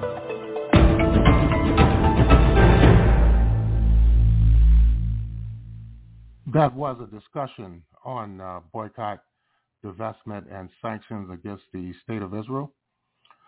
And we'll take a break. We'll be back with our concluding segment for the Pan-African Journal, this special worldwide radio broadcast for Thursday, December 14th, 2023. We're broadcasting from our studios in downtown Detroit.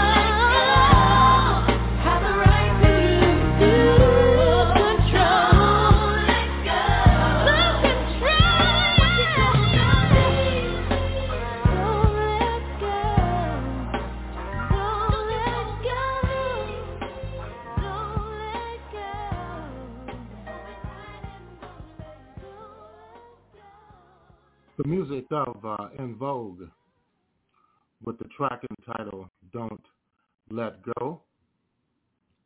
And right now we want to go to the question of reparations for the African continent. Let's listen in. Africa now wants reparations for slavery. Delegates at a summit in Ghana reignited debate on the irreparable harm the transatlantic slave trade inflicted on Africa and Africans, saying they'll push for redress. A key outcome of the summit was the setting up of a global reparations fund.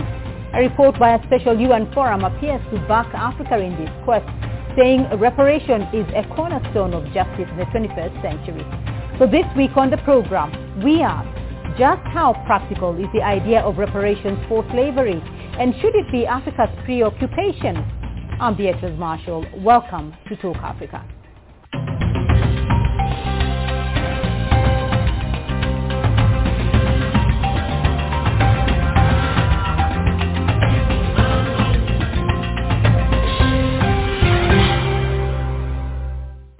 Well, let's now bring in our panel of experts. Joining in from Pretoria, Evaristo Banyera, a professor in the African Department of Political Sciences, University of South Africa. In Berlin, Dr. Hannah Hankins Evans, attorney and lecturer in European Union law and international economic law. And in Washington, D.C., Nikechi Taifa, executive director, Reparation Education Project, all joining via Zoom. A warm welcome to you all, and thank you for joining in this discussion. I want to get your views first, all of you, and let me start off with you, Nikechi. Delegates at a reparations summit in Ghana have agreed to establish a global reparation fund to push for compensation for the millions of Africans enslaved centuries ago during the transatlantic slave trade. Why is there a growing demand for slave reparations? Well, there's a growing demand because it's never been paid. It is a debt that is owed that is still outstanding after all of these hundreds of years. But I might caution it's not just for slavery and the enslavement era, but it's living legacies that last down through today. The enslavement, the extraction of over 300 million Africans from the continent, the underdevelopment of the continent, the colonialism, the neo-colonialism, and the like. So my understanding that this reparations fund is to allow Africa to further develop its reparations strategy, do it in concert with what's happening in the Caribbean and in the other parts of the diaspora, and come up with a body of experts and a joint legal strategy for reparatory justice. Germany paid reparations to the Jews. The United States paid reparations to the Japanese Americans for their unjust incarceration during World War II. There were feeble efforts made pursuant to the Native American Claims Act with respect to indigenous populations. But even more atrocious, reparations were in fact paid after the end of various enslavement eras. They just weren't paid to black folk. They were paid to the former enslavers. It was paid in the United States to the former white enslavers after the 13th Amendment. They were paid in Haiti paid reparations, was forced to pay reparations to France after winning its freedom, and those reparations continued all the way down through 1947. Britain, just the last one, Britain paid reparations after its abolition of slavery, not to the formerly enslaved, but to the former white enslavers. And those reparation payments continued all the way down through 2015. It is a debt that is owed, that's never been paid, and it's come due. Hannah, let me get your view. Have Africa and African descendants been left out? Yes, certainly. I agree with what Nkechi has said in that regard, that the historic wrong has never been undone. And of course, there are legal barriers that hinder the effective fulfillment and payment of reparations that are also being brought forward these days and since the beginning of time, since this demand was being vocalized. However, law was also a key factor in the subjugation and in the oppression of enslaved Africans and of people that were colonized in Africa. So we need to understand that this colonialism in that sense has not ended. My research revolves around post-colonial theories, and you can see in the structure of this world today that certain dependencies are still upheld, particularly in our economic system as we know today. And many of our forefathers and liberators, such as Kwame Nkrumah, for example, he saw the international trade and investment laws as central to the liberation and to a just world order. Right. Professor Banyera, your take. I heard a talk about the transatlantic slave trade. To the best of my memory, the Atlantic Ocean never enslaved anybody. It was the British and the Americans. So the first port of call is to call a spade a spade. There was never a transatlantic slave trade. What was there was the British or the European and American slave trade. We are not seeing the black race being involved in a genuine discussion for reparations the way that Jews were reparated. And there are a lot of examples that my co-panelists have mentioned. And the question is that why is it that the black race is not taken seriously when it comes to the issue of reparations? You ask, why is it that the Germans are not serious about reparating the Herero and the Nama people in Namibia? The answer is that the black race is not part of the human race. We don't have human rights. Therefore, we are not viewed as human. Therefore, when they talk about reparating humans, they are talking about reparating Germans and Jews because those they qualify to be classified as humans. Right. We are not humans as the black race. And this is why we are talking about a history of being enslaved, being colonized. And even today, slavery continues, but in a different format. So my take is that until the black race joins the realms of the human, reparations will continue to be a token or at worst a farce. Right. Hannah, let me rope you in here. Africa is still suffering, but there's still no agreement about all the harm that has been done on the continent. Therefore, reparations are yet to come. Is that your take as well? Yes, and I agree with my learned friends here on the points that have been made. I do believe that our world is structured around anti-blackness, and blackness was placed at the bottom of a hierarchy in who was granted or who was seen as human. And there is a history of dehumanization of black people that started with the enslavement of Africans and the trafficking of these people and treatment as property. And it was justified by coining it as a kind of Christian duty of white people to save the savages. And it's not even hidden in the history books. If we look for it, it's very explicitly referred to that international law is the law of white men, and it is their right. It was coined as a right for them to invade and to conquer and to exploit people and deprive them of their humanity. And it was done particularly to black people. So the continuance of this dehumanization and anti-blackness is something we see today. We see it on the borders of Europe where thousands of Africans are drowning.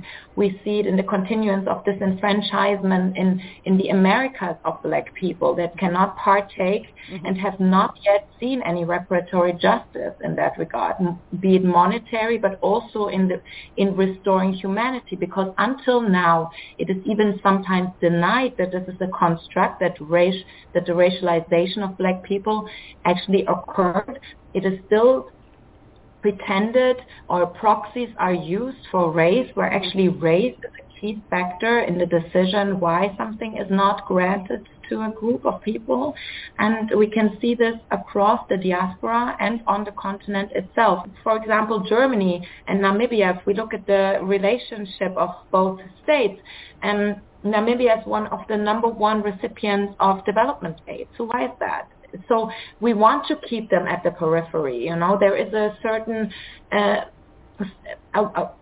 strong will behind maintaining the world order as it is. So this is also informing the resistance against paying reparations. And if we look to South Africa, for example, even in a black-led state, we have not seen the justice that, would be due to black people. And there is laws in place, like the Black Economic Empowerment, laws and legislation that is supposed to, kind of economically also undo historical wrongs. And it's not necessarily, it has not really bridged the immense inequality that we see in that country. Now imagine looking to the United States, for example, without such a government in place that is, working in your interest. I think there is a long way to go, and of course we all are aware that it also will take political channels, that it will be a political outcome, because we do lack power, and that is exactly the outcome of what, the historical colonialism and neocolonialism is meant to do, to keep certain power imbalances in place. All right. So Nkechi, let's go back to the reparations summit that happened in Ghana and what the continent is requesting. Who is expected to put money into such a fund? What is the end game here? This fund that came that is to come out of this conference is not reparations. The fund is to help organize the instrumentalities that will help to strategize and to bring about the claim or the demand for reparations. But that's not a reparations fund. That's my understanding. It's more for the mobilization to be able to organize around the issue. So I can't speak to exactly who's putting the money into it, but my understanding is that it is to go towards establishing a continent-wide strategy for Africa in concert and collaboration with what's going on with respect to this, the countries in the Caribbean and the diaspora as a whole. Africa is coming a bit late to this conversation, if I may say. I know CARICOM, the Community of Caribbean Nations, back around in 2013 established a 10-point program. As I said, there's been efforts in the diaspora in the United States. But right now, what Africa is looking at is not just and thank you, my brother, I will never use transatlantic slave trade again, because you're absolutely correct. The Atlantic Ocean did not do anything. It was people that did. But not just looking at that aspect, but at the destabilization of the continent of the Africa as a whole, as a result of millions of people being forcibly extracted from there, and just what the results of that was on the continent itself, and the effects of colonialism and neocolonialism. Anna, I want to find out from the past experience and looking at the German position, for instance, or the Japanese, who is expected to put money into this fund for Africa? Well, of course, there have been several demands addressed to the German government, to Germany as the, as the one inherited, that has also inherited the wealth and the position today. And of course, that is not everyone that was involved. We have corporations involved, we have universities involved, there's many institutions that, when we take a closer look at the history of the enslavement and colonialism, there were many more beneficiaries in that regard, and we can see it in the accumulation of wealth in the global north. So, of course, the first addressee is the German government, and they have already denied at least also taking responsibility. So that's something, that where activists are still pushing, because it is said that during the time of these cruelties, it was not prohibited. But we have, as has been pointed out by the other speakers, we have seen in the history that it was possible. Reparations were paid. It was, however, not to the ones that, suffered harm, and also not to black people specifically, but maybe to other victims of German cruelty.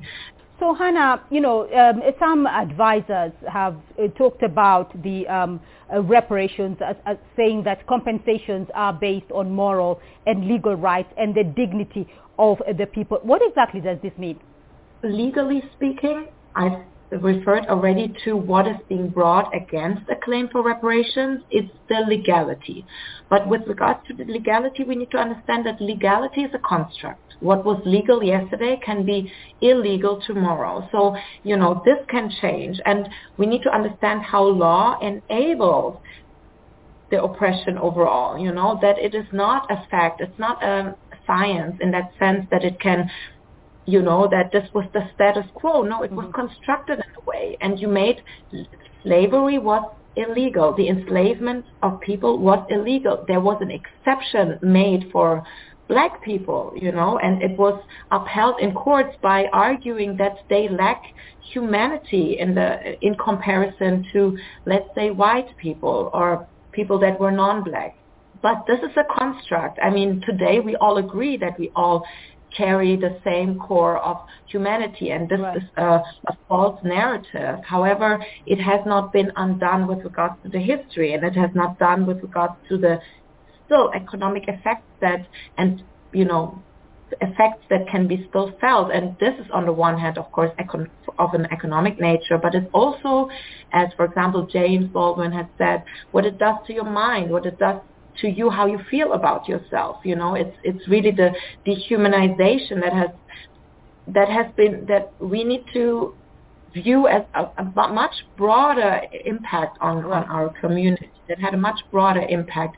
And so it's also part, in my opinion, of reparation. Part of it is restoring humanity and really acknowledging that, from a moral standpoint, something was done wrong and needs to be done right. It needs to be repaired. Right. Dr. Banyera, I want to look at that acknowledgement that Hannah is talking about, because we have seen some of the European monarchs, Britain's King Charles III, the Belgium's King Philippe, they have both stopped short of apologizing for colonial era atrocities. Why do you think that is? And how would you respond to an argument that reparations can be seen as a form of acknowledgement and an attempt to rectify past wrongs? They did not stop short of acknowledging. They refused to acknowledge. You see, it's there for everybody to see. There are two victims of Imperial Germans, the Herero Nama in Namibia and the Jews. Today, look at the extent to which Germany is going to protect Jewish interest, to protect Israeli interest, and they refuse even to acknowledge that there was a genocide in Namibia, yet they drove a whole nation of people into the desert. There are photographs and there's everything, but they say, we will not admit that we did it. We will not admit that it is a genocide. In fact, we will not pay reparations. What we can do is to build a road. There is just one reason why the Germans refuse to treat African victims of their past the way that they treat Jewish victims of their past. It's because Africans are not people. Africans are not humans to the Germans. But let me rewind a bit and go back to how I conceptualize reparations. Reparation is not only what I lost, but it is, in addition to what I lost, what you also gained. So Euro-North America was developed by Africa. So it's not what Africa lost, human resources, gold, diamond, silver. It's also those buildings in New York, those buildings in France, those buildings in the United Kingdom that were built by us, Africans. So reparations is much broader than giving us money, which, by the way, is 0.0001% of what they accumulated from denying us our humanity. All right. On that note, we're going to take a short break, and when we come back, we will continue our discussion on Africa's push for slavery reparations. To stay with us.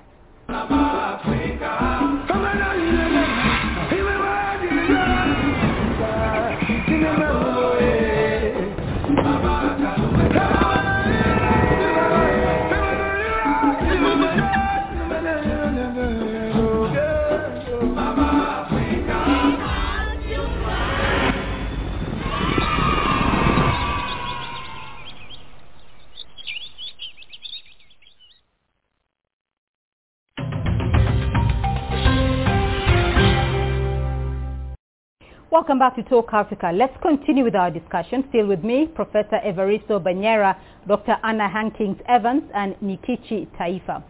Well, Nikichi, activists have said reparations should go beyond direct financial payments to also include issues like development aid, the return of colonized resources, and systemic corrections of oppressive policies and laws. What is your thought on that? Oh, I agree 100%. I always say that the harms from the enslavement era and its living legacies were multifaceted. Thus, the remedies must be multifaceted as well. A reparations settlement can be fashioned in as many ways as necessary to deal with the all of the harms and the injuries from the enslavement era, and again, its living legacies that last down through to today. There's also the issue of the return of artifacts and things like that have been snatched from the continent and taken to other lands. There is the change in policies and procedures. There's so many ways, truthful textbooks, that development resources that a reparations settlement can be accomplished. The right to self-determination, issues in the United States in terms of making a multiracial democracy real for those who want that, repatriation resources for those who want to return to the continent of Africa or to some other place. So there are many ways in which a reparations settlement can in fact be fashioned, and financial direct cash payments is only one very, very, very small part of the whole. Right. Professor Banyera, should it go beyond the financial atonement? It should go beyond money, and for me the first thing is acknowledgement of the harm that was done. King Charles was in Kenya recently. We thought that he was going to apologize, especially for the brutal way in which his ancestors put down the Mau Mau rebellion. But guess what? Instead of apologizing, he looked for a Kenyan man who fought on the side of the British.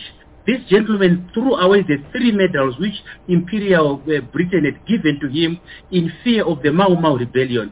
King Charles went and gave him back replica medals. How about that for reparation and acknowledgement? So these people, Beatrice, are unrepentant. These people don't respect us. This is the truth. Otherwise, what explains the behavior by King Charles? They went to the Barbados there. They were asked to apologize in Barbados. They did not. They never acknowledge. They never admit. All they do is to sugarcoat it and say, oh, it's a very difficult past between our two nations. No, it's not a difficult past. The biggest crime that the slave traders perpetrated was to cut the black race from their roots. You are now called a black American. You are neither black nor American. You are black African, you are black American. Who are you exactly? For me, that is the greatest atrocity, to steal somebody's identity and then you render them a colonial project. So, Professor Banyera, how would you want Africa to approach this issue in terms of getting an apology or getting reparations from slave traders? We have got the African Union, we have got the various regional blocks such as SADC. France still operates the Francophone, the United Kingdom still operates the Commonwealth. The bodies are there. For example, just one example, the king can actually draft a public apology to everybody. Once they've apologized and acknowledged, then we can begin to talk and move forward. As long as they refuse that they were brutal to us, that they experimented on us, that they did all sorts of inhumane things on us, we cannot move forward and talk about reparations in earnest. So an admission is the first thing. And by the way, we may not even want their money. We may even end by an acknowledgement. Then we move forward. But as long as an acknowledgement is there, the money is not that meaningful. Hannah, in this process, though, how will we ensure that the benefits are there for the masses, for the countries that were affected? The conference is a first step. That this is a good platform to mobilize people, to get on board and to discuss. And of course, it will take also expert committees to establish, the modus operandi of payments of such reparations, or for example, the establishment of a fund So these discussions are being held by the people in question. But it's always used also by Western state as an excuse of not paying reparations. And that's why I think it is a time for these discussions, but it is a time also to first establish that there is a right, to reparations, and there is a right to undo historical injustices. All right, so I want to get your winding up comments, and let me start off with you, Nkechi. What alternative solutions, or are there alternative solutions that can be used to address the historical injustices and disparities resulting from the slave trade?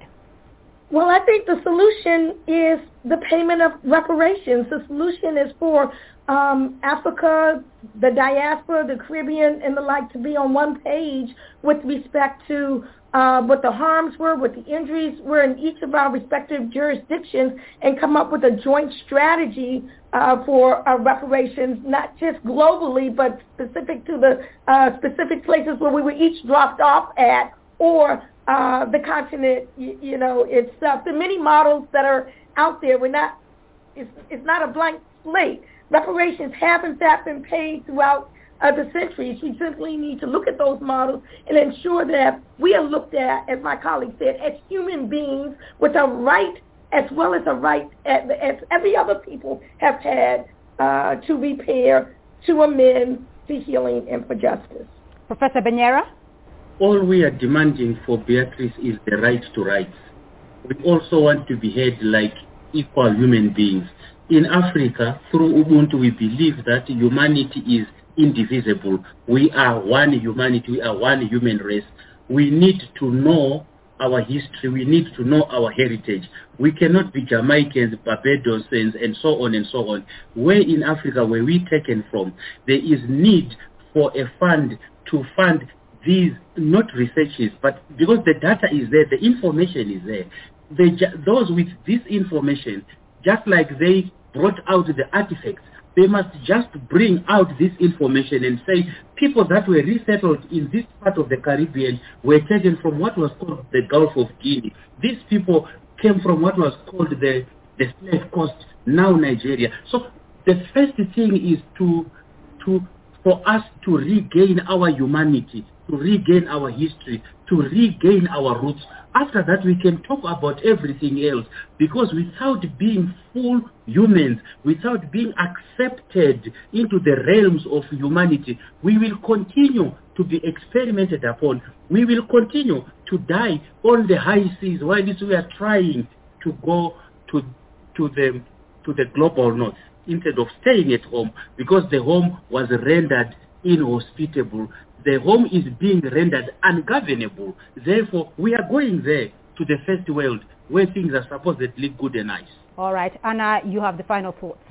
I do agree with everything that has been said, absolutely. And money needs to be paid. That's the first step, I do believe that this world is inherently anti-black and was structured around this. There needs to be done more than that. There needs to be a restoration of humanity. But also we need to look at certain structures. Like, why is it that black people are among the most vulnerable in the world? Wherever we look, in whatever society we look, we see the reality of African Americans, black Americans, who do not have the freedom of movement, because it's not economically viable for them to even travel to African countries, and how that hinders them to reconnect with where they were taken. So it needs to be thought a lot broader and more structural than money, but money would be a first step, and I hope that I will live to see that day. All right, but that's all we have time for on this edition of Talk Africa. A big thank you to our guests, Evaristo Banyera, a professor in the African Department of Political Sciences at the University of South Africa, Dr. Anna Hankins-Evans, attorney and lecturer in European Union Law and International Economic Law, and Nkechi Taifa, Executive Director, Reparation Education Project. Remember, you can be a part of this conversation through our social media platforms on Facebook and X, formerly known as Twitter. And you can also watch this and other editions of Talk Africa on our YouTube playlist. Do join us again next week for more Talk Africa. For me, Beatrice Marshall, and the team here in Nairobi. Until next time, it's goodbye.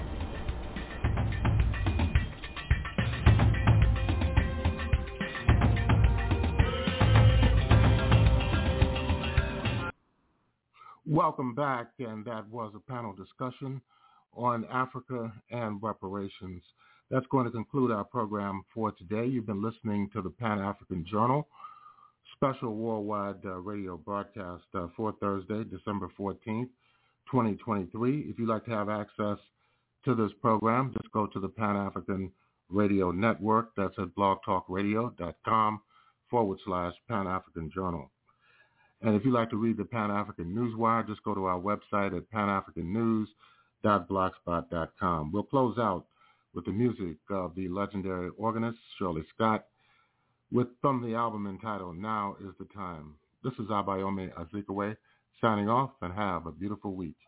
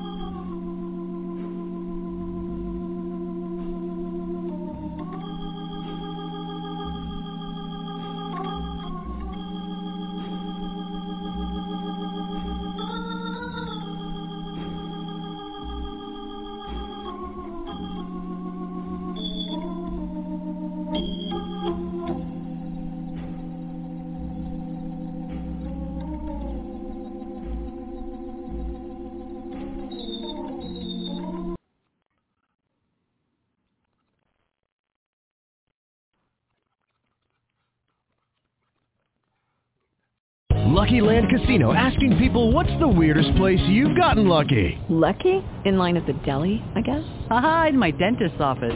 More than once, actually. Do I have to say? Yes, you do. In the car before my kids' PTA meeting. Really? Yes. Excuse me, what's the weirdest place you've gotten lucky? I never win and tell. Well, there you have it. You can get lucky anywhere, playing at LuckyLandSlots.com. Play for free right now. Are you feeling lucky? No purchase necessary. Void where prohibited by law. 18+. Terms and conditions apply. See website for details.